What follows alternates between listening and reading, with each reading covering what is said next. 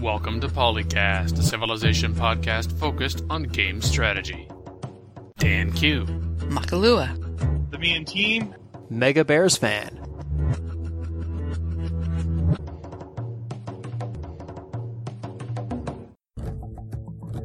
A composite show. Archive segments from previous episodes that got cut due to time.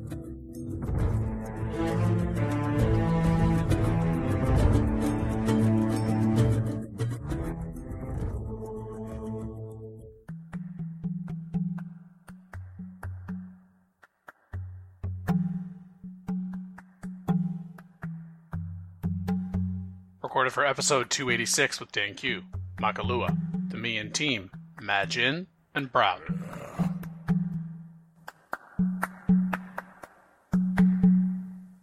From rockpapershotgun.com, creating illusion of a world in strategy games. Now, yes, they talk to Firaxis Games, but they also talk to Paradox. I don't know if we talked about them before on the show. I don't think there'd be any reason to talk about them on the show. Essentially, the preface to this article, written by Oliver Milne. Big, slow, sweeping strategy games expose their rules in a way no other game does. There is no attempt to hide exactly how everything works. The stats, their interactions, are all laid out and plain to see. I call BS. Sorry, but no, that's not true. It used to be, it should be, but it isn't. Yet these games are utterly dependent on their ability to evoke a sense of place, scale, and history. They have to be much more than just a fancy chessboard. They have to feel alive, or they're just not much fun. How can these games survive and thrive under such conflicting pressures? To start off with, the creative director at Amplitude Studios, I'm not going to try to fully pronounce this name. I'm going to condense it just to remain genless. He says it's all about depth and thoroughness of imagination. But it needs to be logical. It needs to make sense. Whereas Johan Anderson, creative director at Paradox, takes a different tack. Quote, I want people to feel that there's a world in there, and I don't want it to be, when you're looking behind a curtain, that it's just a man there with two strings. I want it to be like thousands of strings at least, so you don't get fooled. We don't pay attention to the details, but we know that the details are there, and you don't really need to have all those details for you to assume that there are things in between, unquote. Well, that says a lot about that, yeah. He and I have had some direct interaction here and there on Paradox Files, so it's good times. Oh, boy. Whereas Ed Beach, lead designer on Civilization VI, I do think you have a richer game experience with more agents involved, but it becomes a tricky challenge to present that information to players in a concise and appropriate way so they can get all those details without it becoming overwhelming. And just as an aside, that very much comes down to your user interface, where you need the basics. Whether you're new to Civilization or you're new to Civilization 6, you gotta have the ability within that UI to be able to get to those particular details that we know the game is already tracking and present it to us in some additional overlays so we don't have to go into the modding workshop to find these things. But anyway, quote, we try to make sure that your opponents in the world feel like they're distinct personalities and that they have a lot of personality and character, and those are wrapped up in who they were historically, unquote.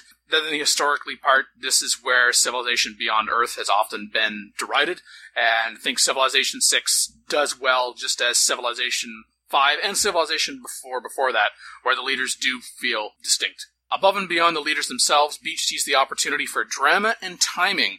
I think there are moments in any good game that you want to immediately share with your friends, something that surprises you. These are the kind of moments that make you want to make sure, not just once, the Civ game is a long game, you want to make sure that's happening 4 or 5 different times, unquote. We don't want to return to the, so I'm going to win in about 50 turns, but I've got to hit end turn. I'm looking at you, initial culture victory in Civilization 5. He also talks about that this change of setting is not merely cosmetic, but fundamentally changes the gameplay. We introduce brand new mechanics and systems midway through the game, for example, espionage. The other thing that we do is take the existing mechanics, such as combat, and scale them up or twist the way that they work. And the key element of what all the designers agree is that it comes to the map.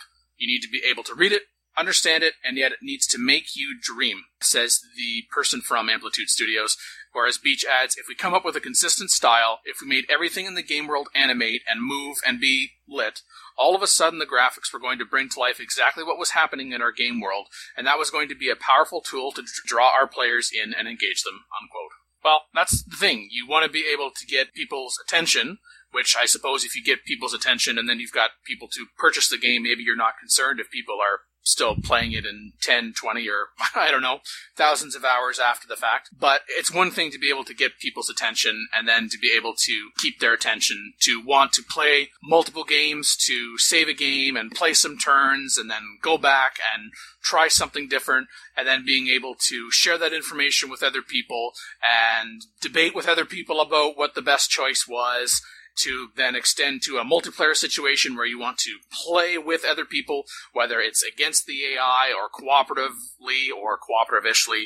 You remember that it is just a game, but you're willing to spend time in the quote-unquote real world to play this game and play it over and over and over again. The phrase one more turn, just one more turn, being ascribed to Civilization isn't just because it sounds cool. For those of us that really enjoy the game, and if you're listening to this podcast, that's probably you know exactly what we're talking about. Now, there were some comments on this that I wanted to pull out as well. From M. Tom2, when Ed Beach said quality over quantity, I stopped reading. What an idiot.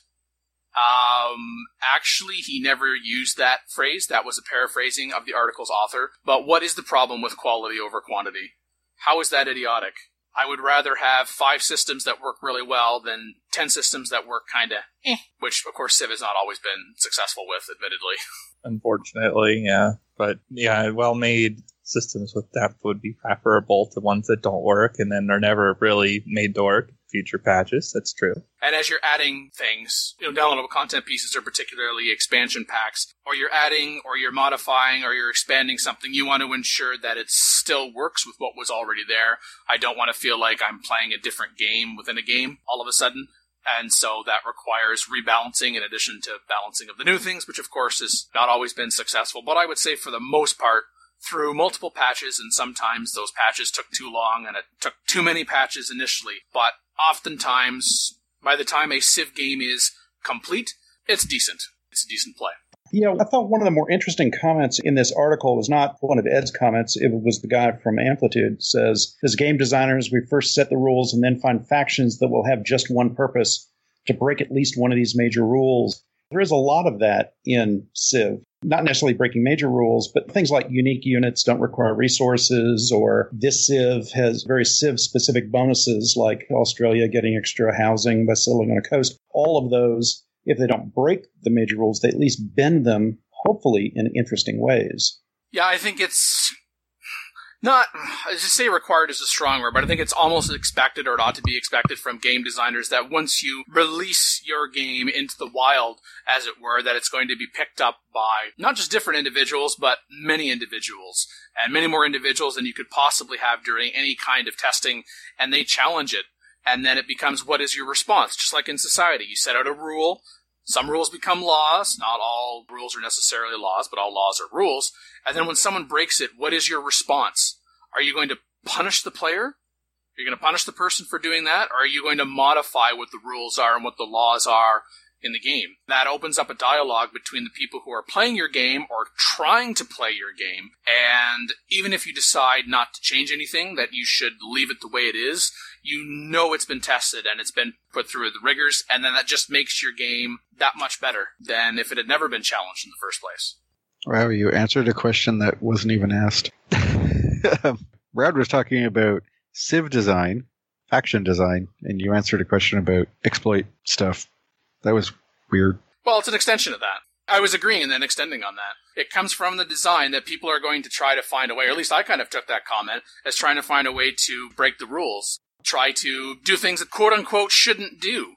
No. It had nothing to do with that. It's a question of, once you set out all the game design, you go, okay, now we need people to interact with that game design as factions, and to make them not all the same, they all have to make adjustments to the rules and to make them play different. Especially, like, I've played Endless Space 2, and they've got plenty of factions in there of all the base ones that just throw out one of the rules or like modify it so heavily that when you play them, you do not play them the same as you would play somebody else. That's very different than, do we answer somebody's exploit use with a bug patch or something?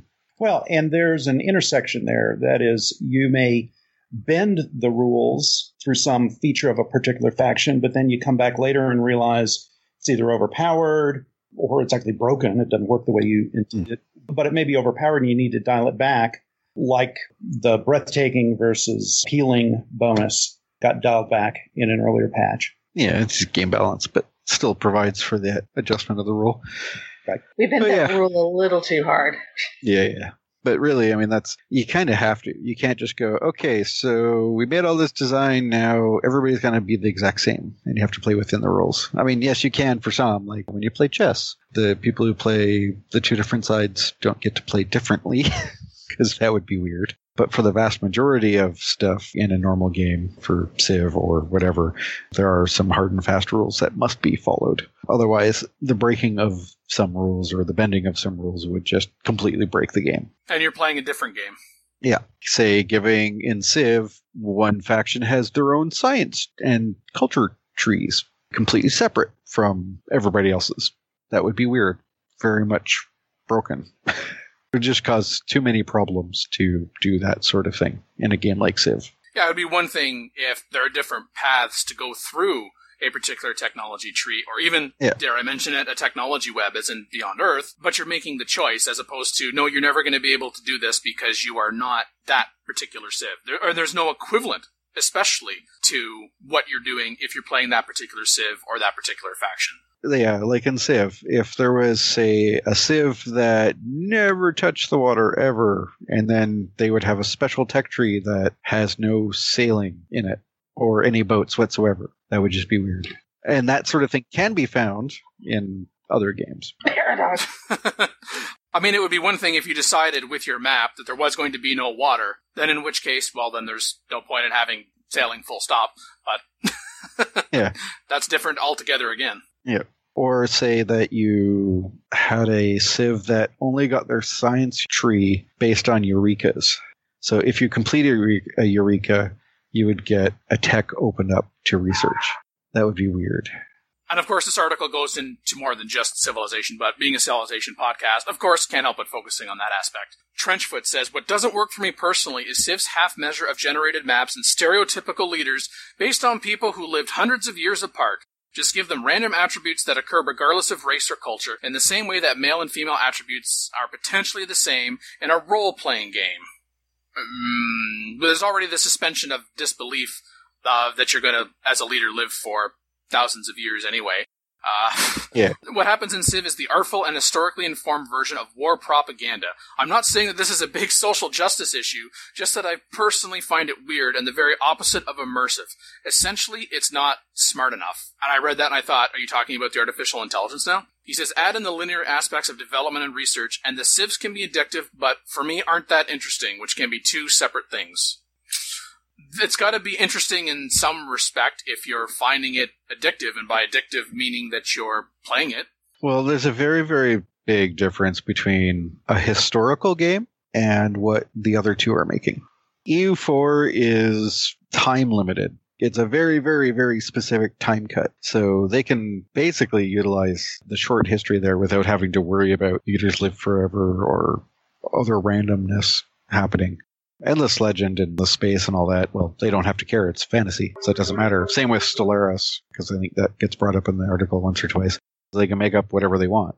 Whereas Civ is very much forced to look at history to decide how things work. To that end, Jovian9 talks about that he thinks the Civ games are fantastic, but he struggled to get into them. The effects of having its real-world historical factions in random places on a random map and having Anachorus leaders who live for thousands of years is utterly immersion-breaking to me. EU and Endless Legend solve this problem, the former by committing to the historical setting fully, and the latter by discarding it completely. I find myself able to enjoy each of them a fair bit more. Well, then I guess that comes down to a personal preference, less of a criticism of what Civ is specifically, or any other game. Well, and the whole notion of EU and CK2 and all that being immersed in the historical setting, that's true of the map, but the reality is mechanics don't actually match history. And also, how aware are most players of what Ferrara's governance looked like in 1480? There is a degree of arbitrariness around how they established that world. It's against a historical backdrop, but neither CK nor an EU game ever turns out looking like an 1820s map.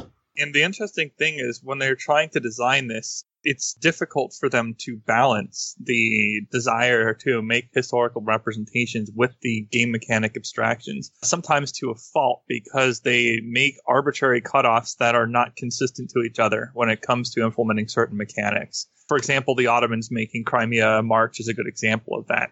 It breaks compared to how most of the game mechanics function, and it's not really a perfect representation of what happened there historically either. It can have adverse gameplay effects despite that it's not really historical, and that's damaging to the game, but it's an easy mistake to make when you're trying to mirror history to some degree. Well, okay, you're starting with a historical basis. Even in EU4, you're not trying to 100% mirror history. Otherwise, it'd be a simulation and the player wouldn't be allowed to interact with it. Yeah, Otherwise but the called a movie. abstractions are inconsistent in how much they are trying to represent history. Like, you don't have space guns because it's a Renaissance era thing. Okay, that's pretty obvious. But now you also have like enormous amounts of artillery you can just drag around over land, which is completely counter to the logistics of warfare in the period. Like, they completely abandoned period warfare logistics to the point where in that regard it is utter fantasy. But then if you introduce something that then is made based on the historical warfare and it does not interact well with the base mechanic, then you can get into trouble. And like, oh, but it's historical. Yeah, but it doesn't fit your level of abstraction in other areas of the game. This is a big challenge in historical themed games in general. And Civ mostly gets around it by completely abandoning true history. And mostly the Civs are just a nod to their historical counterparts, but they're not trying to really make things accurate otherwise. Yeah, just sufficiently enough that you would go, oh, that leader is recognizable and that Civ existed somewhere, somehow. Yeah. Not that Australia really is the citadel of civilization and they really do mass produce spaceships. What? You mean it's not? Yeah. You really should have prefaced that with a warning there, man. Yeah. You know, these people should be sitting down. Someone could have injured themselves if they were standing shocked by this. I know, totally. Also, Civ doesn't really do the variety of biomes and stuff like that very well either. Very big abstraction on that. Even the map itself is not 100% accurate.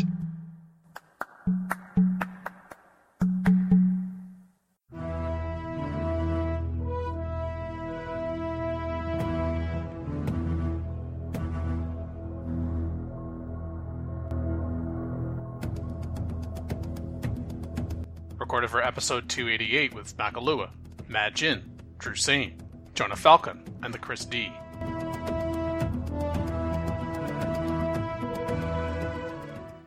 About how the humble cottage systems favour from Civ 4, and the fact that it was taken out of Civ 5 and replaced with the trading posts, we got a bit annoyed. And you're suggesting that because in Civ 6 there's a distinct cap on growth for tall cities because of housing, and how in the early mid-game housing is a real conundrum because neighbourhoods aren't available and the only option is pretty much farm spam, or God forbid you build an aqueduct. Don't build the aqueduct. That is probably the most annoying part of Civ these days. Oh, you like that farm, right? Well, if you want to grow further, you have to build over it and build an aqueduct. Yeah. I will admit that it seems that people are looking for more interesting and dynamic ways to improve city housing instead of just plonking down the neighborhood, which maybe that's the case. I don't know. That's the thing, yeah. But he was also mentioning there's no generic gold improvement, except commercial hubs exist. Hello? Mm-hmm. Yeah. Trade routes are worth a lot. There's an insane amount of gold improvement. Yeah, there is plenty of gold in this game. Let's just ignore that bit. So basically, suggestion of builders plop down the initial cottage. It would give a gold and a housing, which I don't know. Okay, it's a bit odd. It would then grow either by being worked like in Civ 4 for numbered turns, or you could have a project in the city that could target these, and then, for example, you could have the project develop cottage, which will then improve this cottage into, say, a village, for example, which would give an extra housing and an extra gold. And you could maybe improve again further into a town for one more. And eventually, when you do get to urbanization and unlock neighborhoods, you could then replace that cottage, village, town with a neighborhood and get a massive discount on the cost of the district. Hey, I have a question. Why is this unique tile better than all of the unique tiles in the game? Yeah, I don't think it would have to be a unique tile. It would pretty much have to just be a district. Be one of those districts that doesn't count against your cap.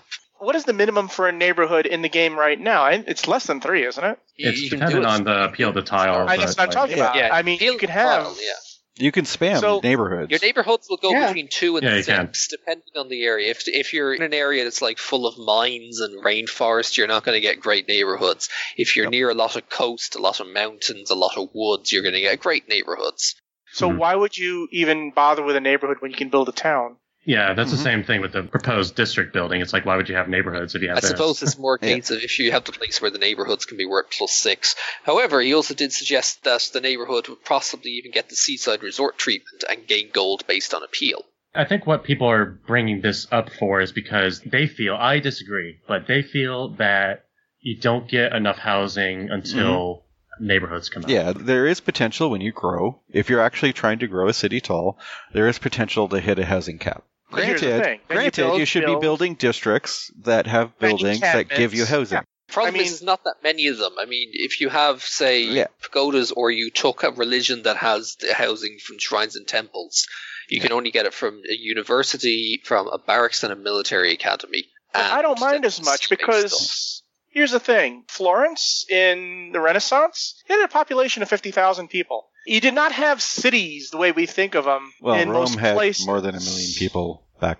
before it got Okay, trashed. that's the exception that proves the rule. Yeah, though, yeah. You know? Or not widespread plumbing. Yeah. Let's just say people were using outhouses mostly.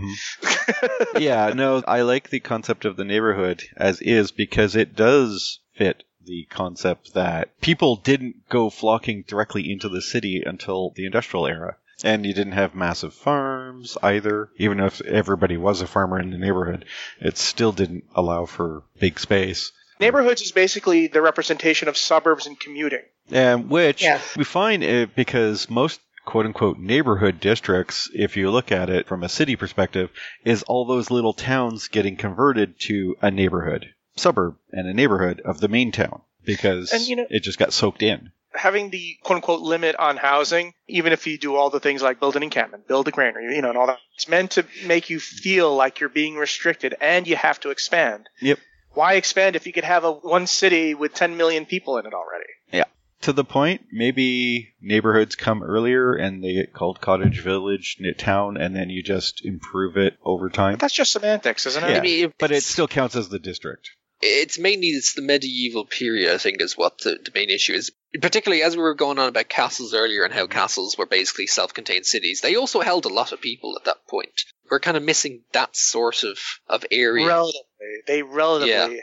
Relative. Yeah. I mean, not as much, but maybe the solution is that kind of castle district that improves into the neighborhood later on, where you add, it only adds maybe like 2 housing. Castles didn't get converted to neighborhoods; they just got converted to tourists. Well, I'm thinking more about. I'm trying to think more about game like balance because right now the only way to get lots of housing in the mid game is pretty much to take monarchy and have all those walls. Yeah. Well, to be fair, most castles were reduced to rubble. That too. Yeah, that too. Basically, the castle falls apart, but there's enough people there that they just start building better buildings, industrial buildings to make a neighborhood. Because right now, industrial era, you get huge amounts of bonus housing from the neighborhoods and the sewers. They both unlock at around the same time. There's nothing in that mid-game sprawl. Sewers really don't give you much in housing. Well, it's not much, but it's +2 and it doesn't take up space, unlike the aqueduct. Yeah. Here's the thing about 6 and housing, though. When I first started playing, I felt constrained, and then I realized, no, the game is forcing me to build the encampment, because that's going to give me extra housing. Oh, and the granary is going to give me... And it's sort of like I started looking for ways to be able to get more population in cities, and it forced me to pay attention to a lot more. Game is telling you, build this district, dang it. The game's design isn't really based on huge cities. They're based on multiple cities. Which makes me wonder why there isn't more clamor for amenities rather than housing. Oh, trust me, I get amenity issues rather pretty well. That's what the entertainment district's for. The game would be best served by looking for a balance between going super wide with a lot of crappy cities and a couple of tall ones. If you're able to sprawl as much as you want, but say the districts got bumped up to your first district isn't until first pop, and you really shouldn't be going for tall cities too often. Like, you should be able to, say, in 10 cities, maybe 4 are tall at most. And then the rest are low and, like, farmers and or mining and stuff like that. If you ask me, I think a simple way, and this kind of also ties into the game as you see it graphically, is that maybe there should be a small housing adjacency if you have a district adjacent to the city centre. Because you notice when you place that, the city kind of urban sprawls around the district graphically. Maybe that should also take effect. Like, if you put a district next to a city, it should maybe be worth, one housing. Or you need 2 districts adjacent to the city for an extra 1 housing. It's not much. It's maybe a small balance change, but, Or you have population actually on the map. Well, the problem is there's a reason that neighborhood doesn't require extra districts to take, because it's kind of worthless to be building a district for housing and then you have to go to the next 3 populations to get more housing. It's kind of a zero-sum problem. Yeah. Not to mention, do you have to choose between more population and something specific? That just causes problems. Neighborhoods are really about getting tall.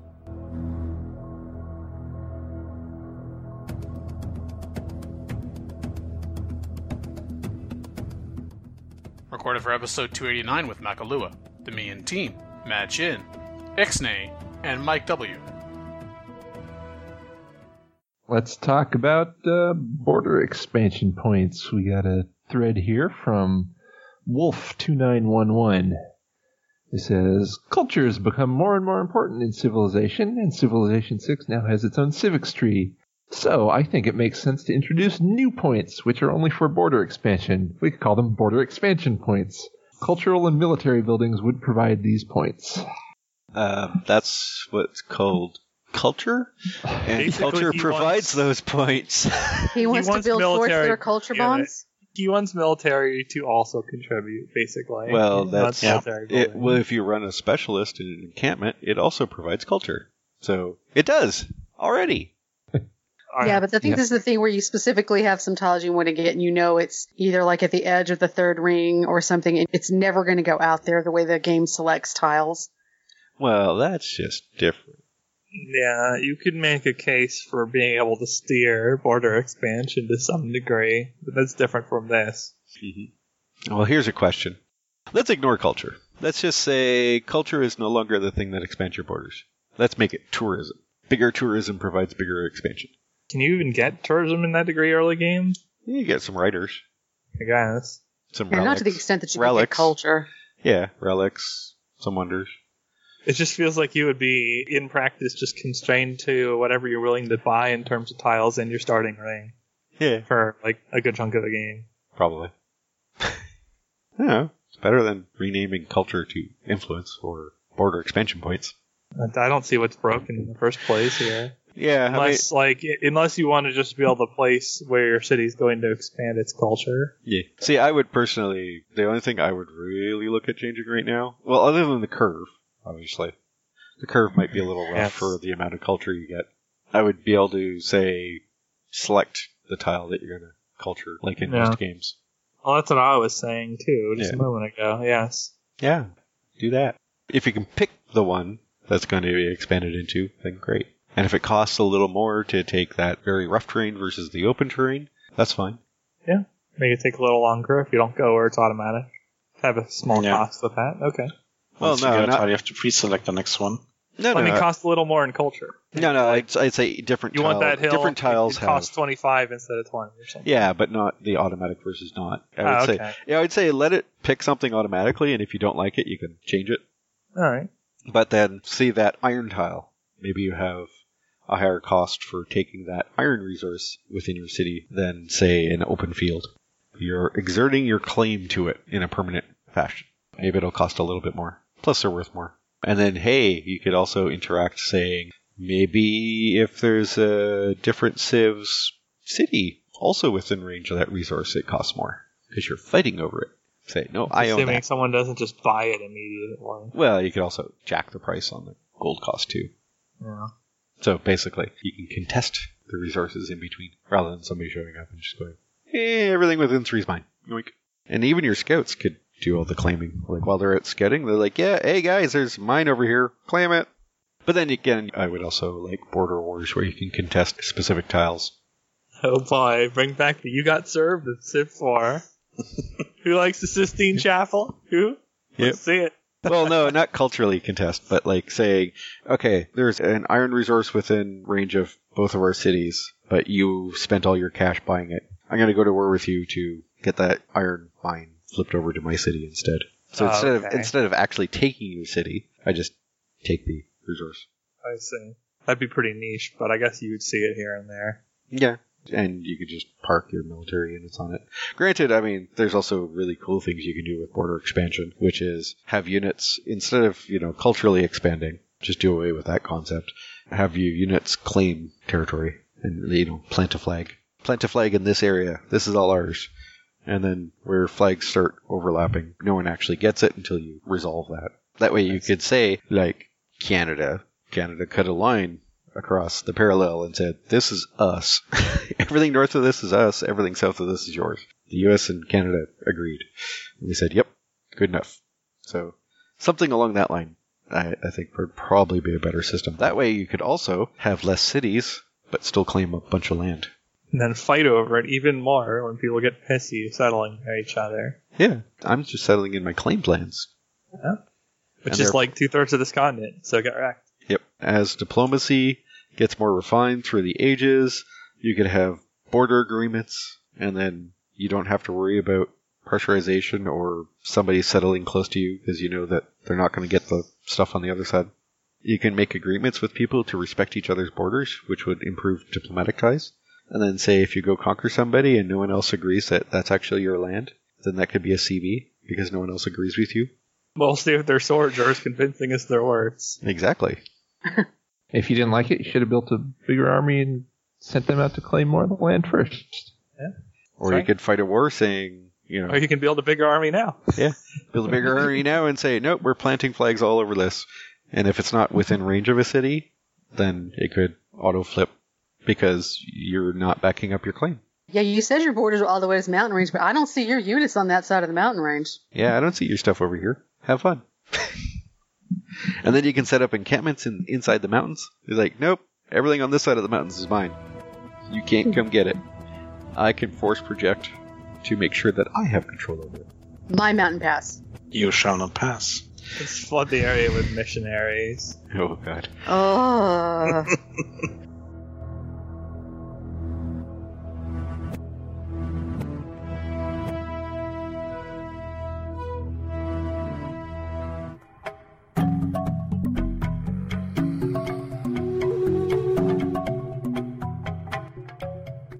Recorded for episode 290 with Dan Q, Makalua, the Mian Team, Bite, and ZT Zarish.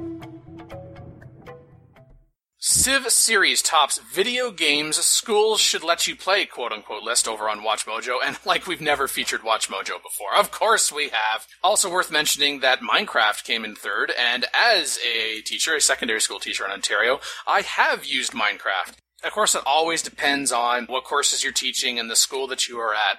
But even if I was still at the same school teaching the same courses that I used to teach Minecraft a couple of years ago, Microsoft went and purchased the educational version of Minecraft, and now you have to have Windows 10 in order to run it. When you're talking about a very large school board with tens of thousands of students and 40, 50 schools, let's upgrade everything from Windows 7 Professional Edition to Windows 10. Also, just quote-unquote, just so that we can run Minecraft, at least in some places. That's definitely going to be a problem. It's terrible. And you might say, well, Dan, just use the commercial version of Minecraft. Well, you could, but there's an economical advantage for the educational version, number one. Plus, not every secondary school teacher would be as comfortable with Minecraft controls as I am. The educational version of Minecraft has a user interface that's similar to the player, but for the teacher in order to be able to set things up. Much more user-friendly. But anyway, yes, Civilization was the top of the list. Sure, SimCity gave you a taste of the power that comes with ruling over a city, but how would you like to seize control over an entire empire? Sid Meier's Civilization is, in many ways, the perfect video game for the classroom. It's a great learning tool when it comes to teaching how societies are built and what makes them thrive. Players have to use their brains to strategize appropriately and make sure their civilization comes out on top. And all of that puts Civilization at the top of our list. Well, teachers, what are you waiting for? Screw that. Use it to teach them critical thinking. That seems to be lacking.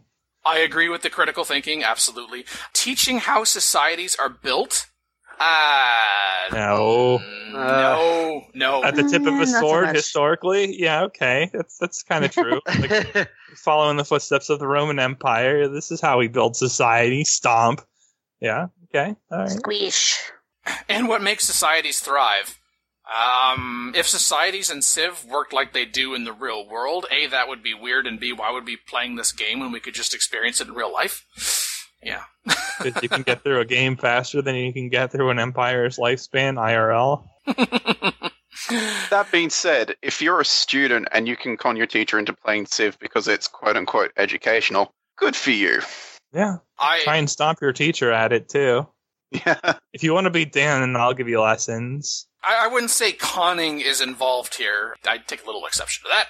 But it would need to be meaningful, which, towards what Phil said, and we've talked about Civilization as an educational tool before on this show, that it comes down to the critical thinking. And I tell my students, honestly, if you remember 10% of the content, even the day after the course is over, that's fantastic. But if I've taught you how to think about what it is that you are going to do and what the risk reward is and being able to decide that and then use that to make a decision in your life, personal, professional, or whatever, then that's really what it was all about, because those are the things that you're going to be able to take from one part of your life to another.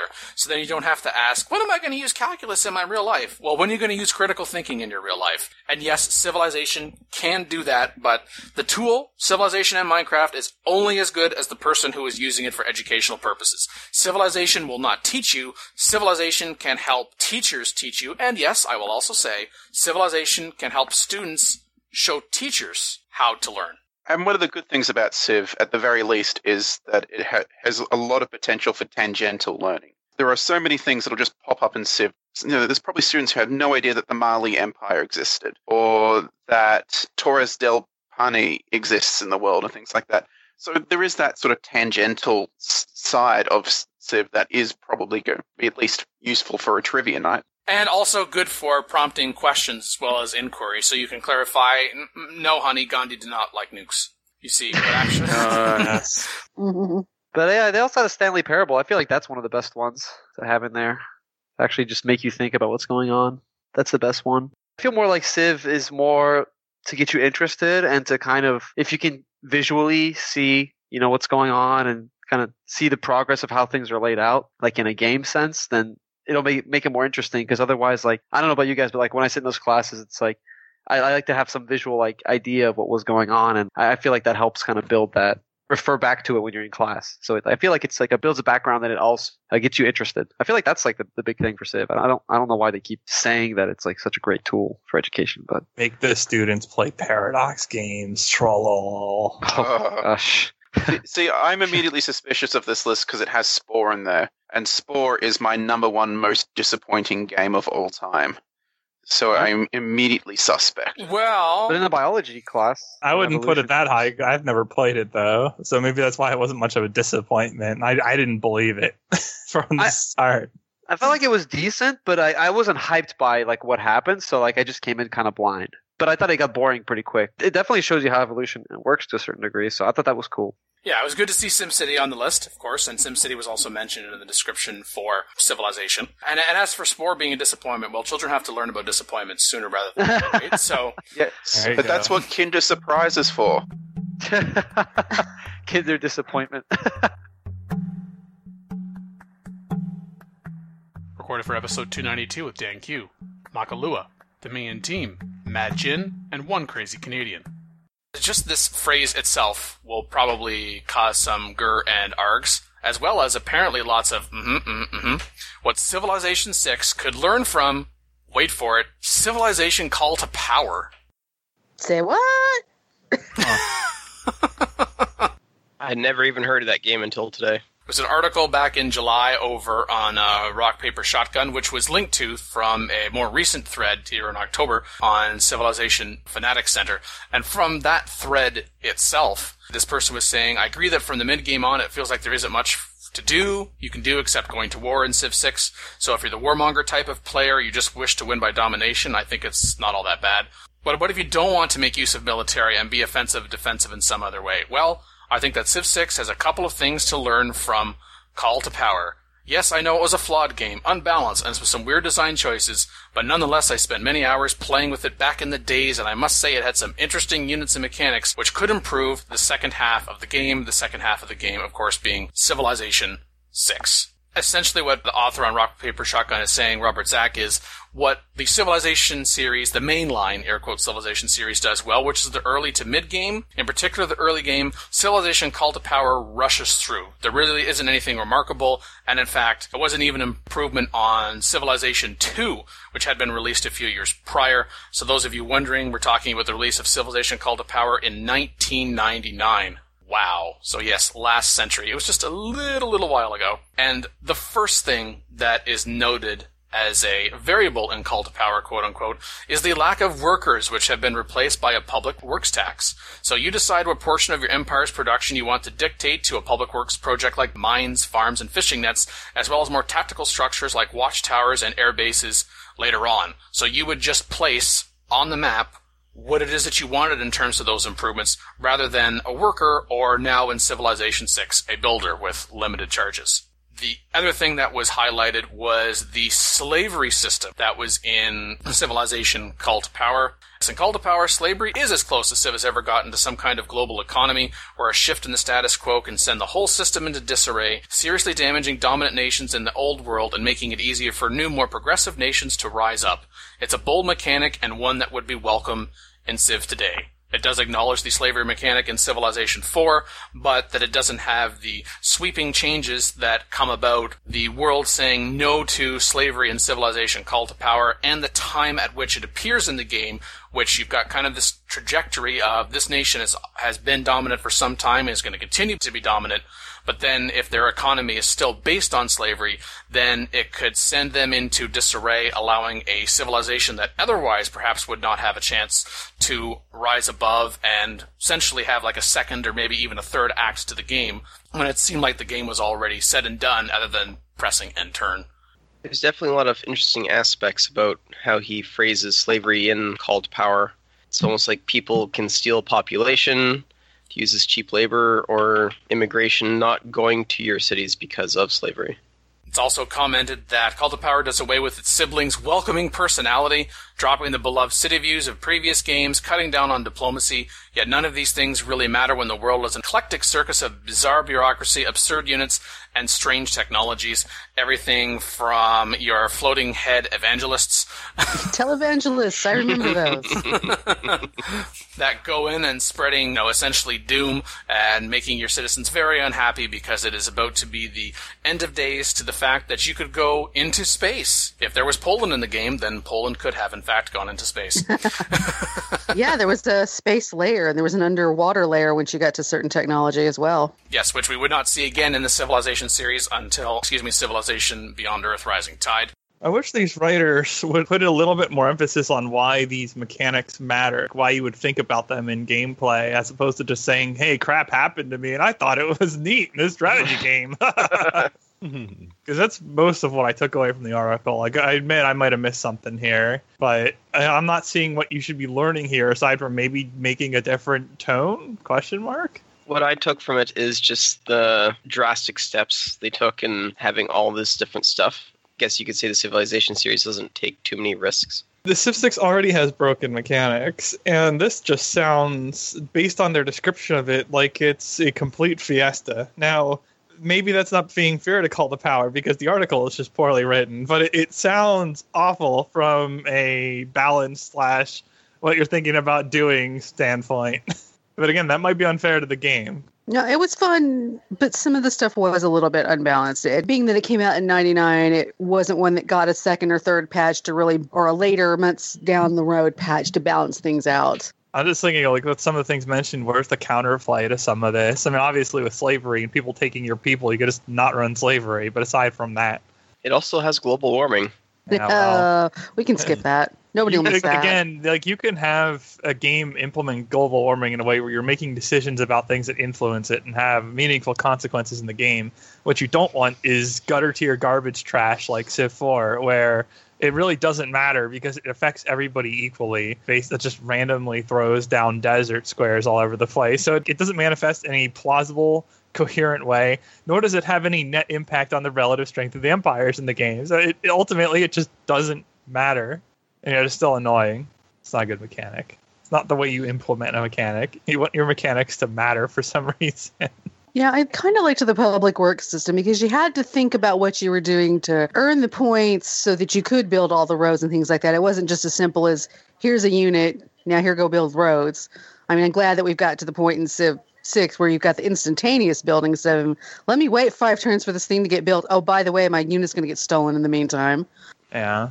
Trying to remember, because literally this is last decade since I played it, and it came out last century. Trying to remember all the things. Yeah, it was really less about how Call to Power implemented these things, specifically in Civilization Call to Power, although there was the Call to Power 2 released in 2000 without Civilization in its title, and that's a whole other separate story that really the only people that won in those cases were the lawyers over the lawsuits.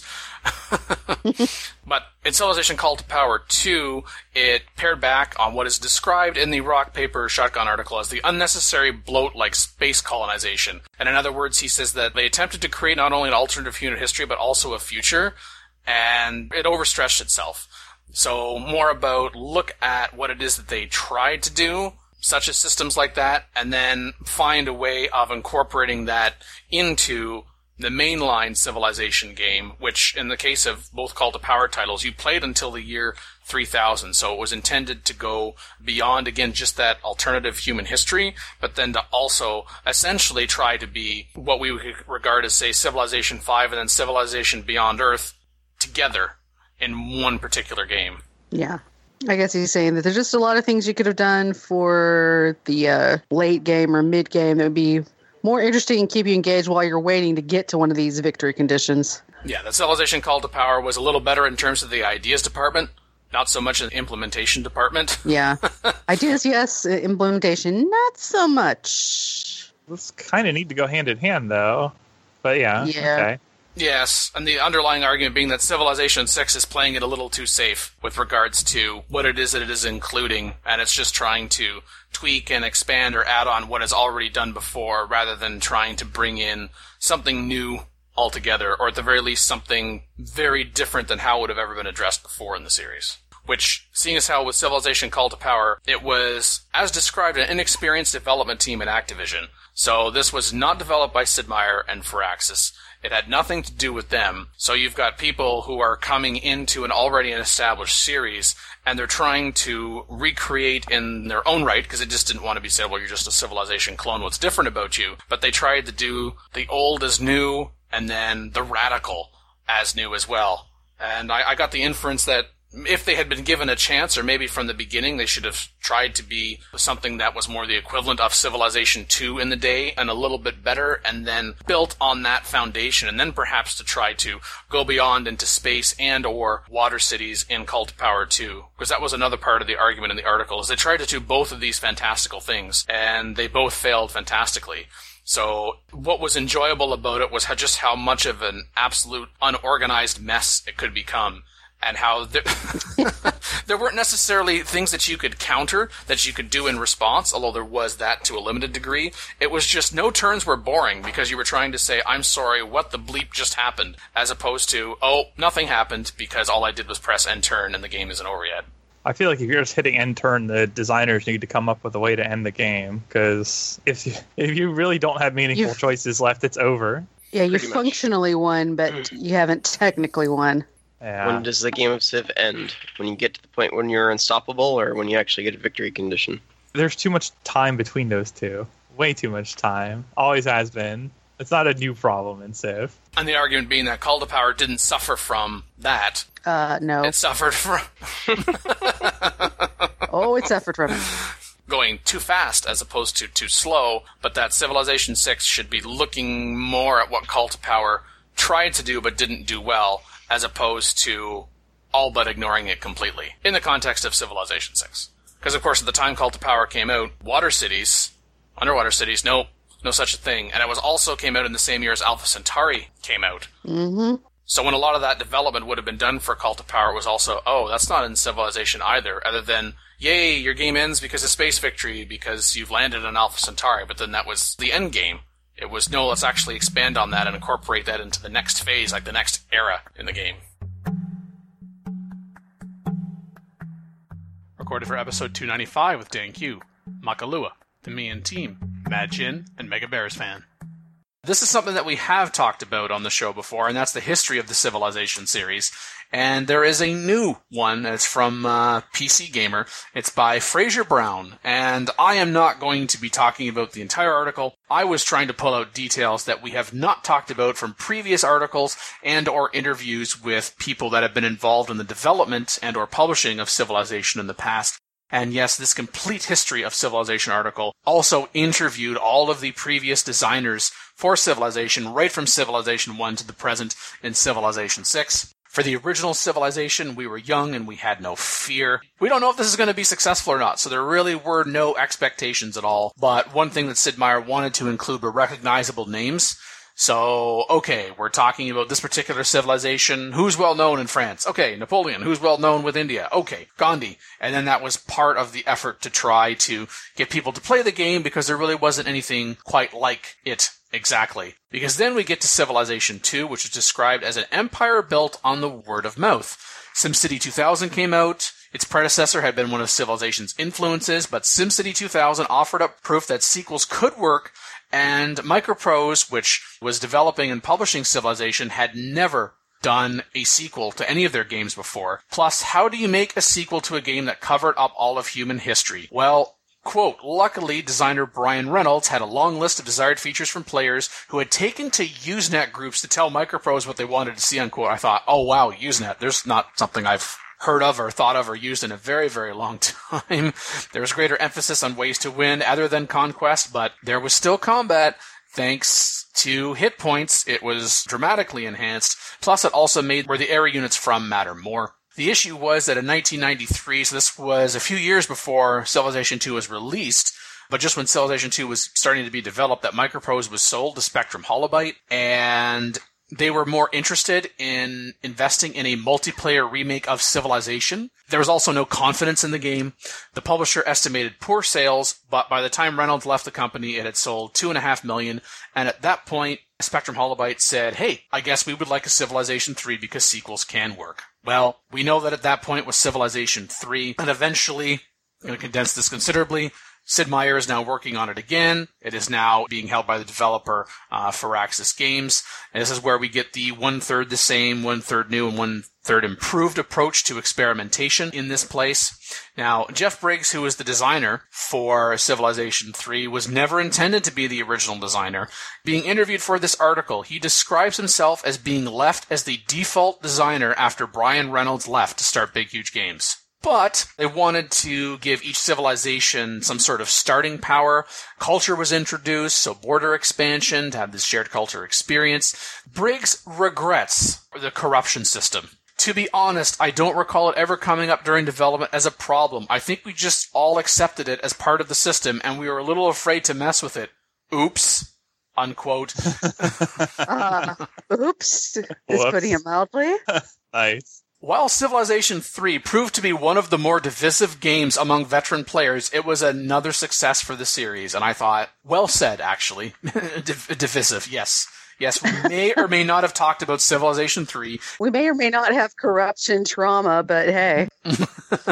Hey, I started with Civilization 3, and I went on to play Civ 4, so it must not have been that bad. Yeah, but you see, you didn't have the benefit of Civilization and Civilization 2 where you didn't have to experience that crap. True. So you just thought it was normal to accept that crap, and that's the Civilization experience, which was accept crap, which actually probably helped you stay in the series going forward because there would be just different types of crap that you would have to and continue to have to deal with. So really, you were in it for the long haul from the beginning, and you didn't even realize it. Well, and it means that Civ 4 just totally knocked my socks off, because blew all expectations out of the water.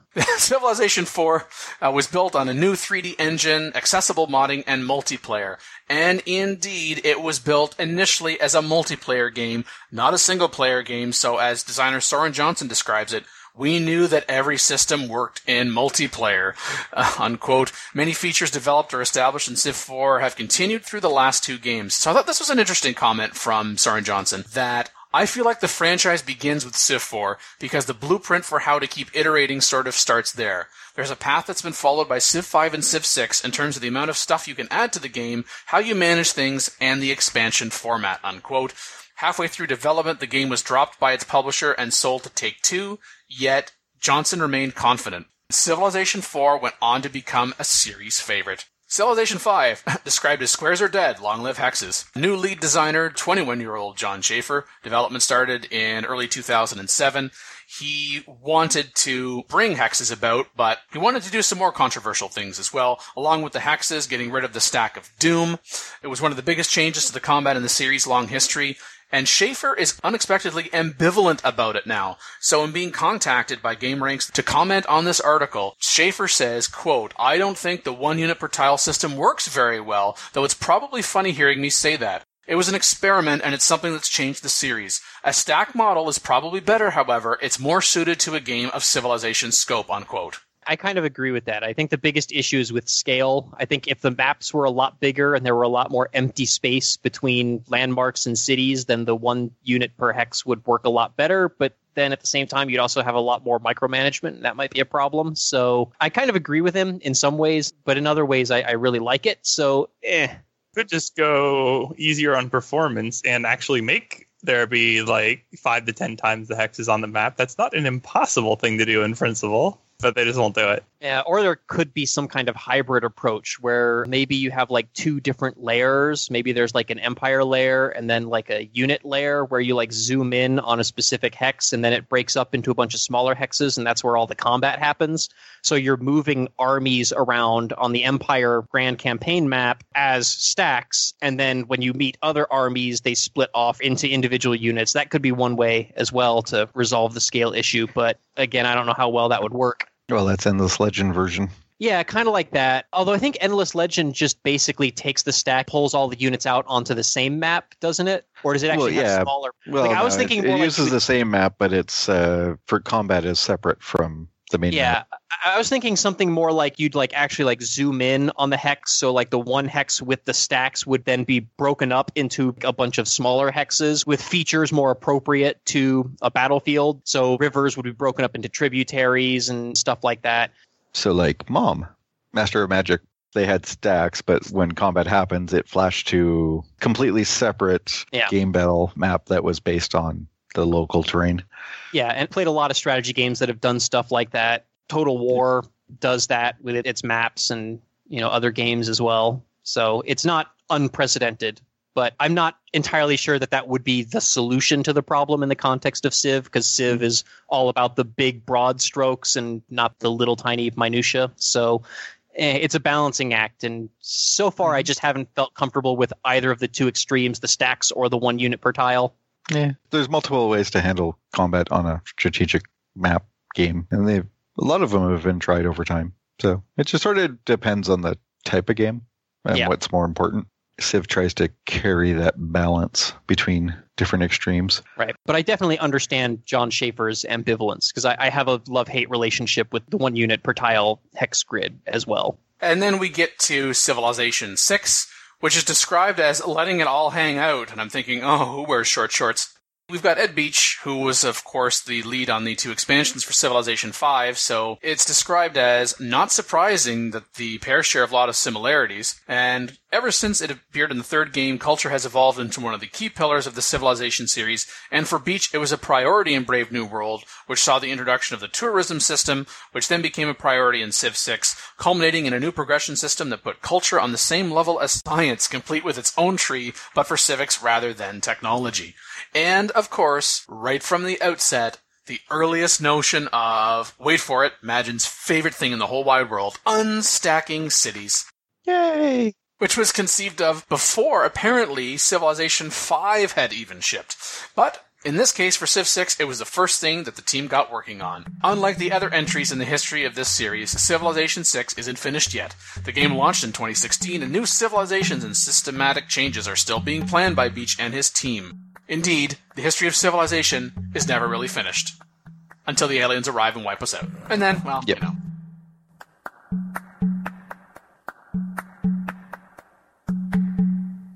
Support the ongoing PolyCast Patreon campaign. Collective achievements. Personal incentives. Month-to-month commitment. For more information, visit thepolycast.net/Patreon. Call in today. In North America, 301-637-7659. In Europe, 44121-288-7659. The only thing worse than being talked about is not being talked about. Log on to the series' official website at thepolycast.net. Record dates assorted. 2017. Civilization 4, 5, and Beyond Earth sound clips copyright Take-Two Interactive. Copyright Civilized Communication at civcom.net.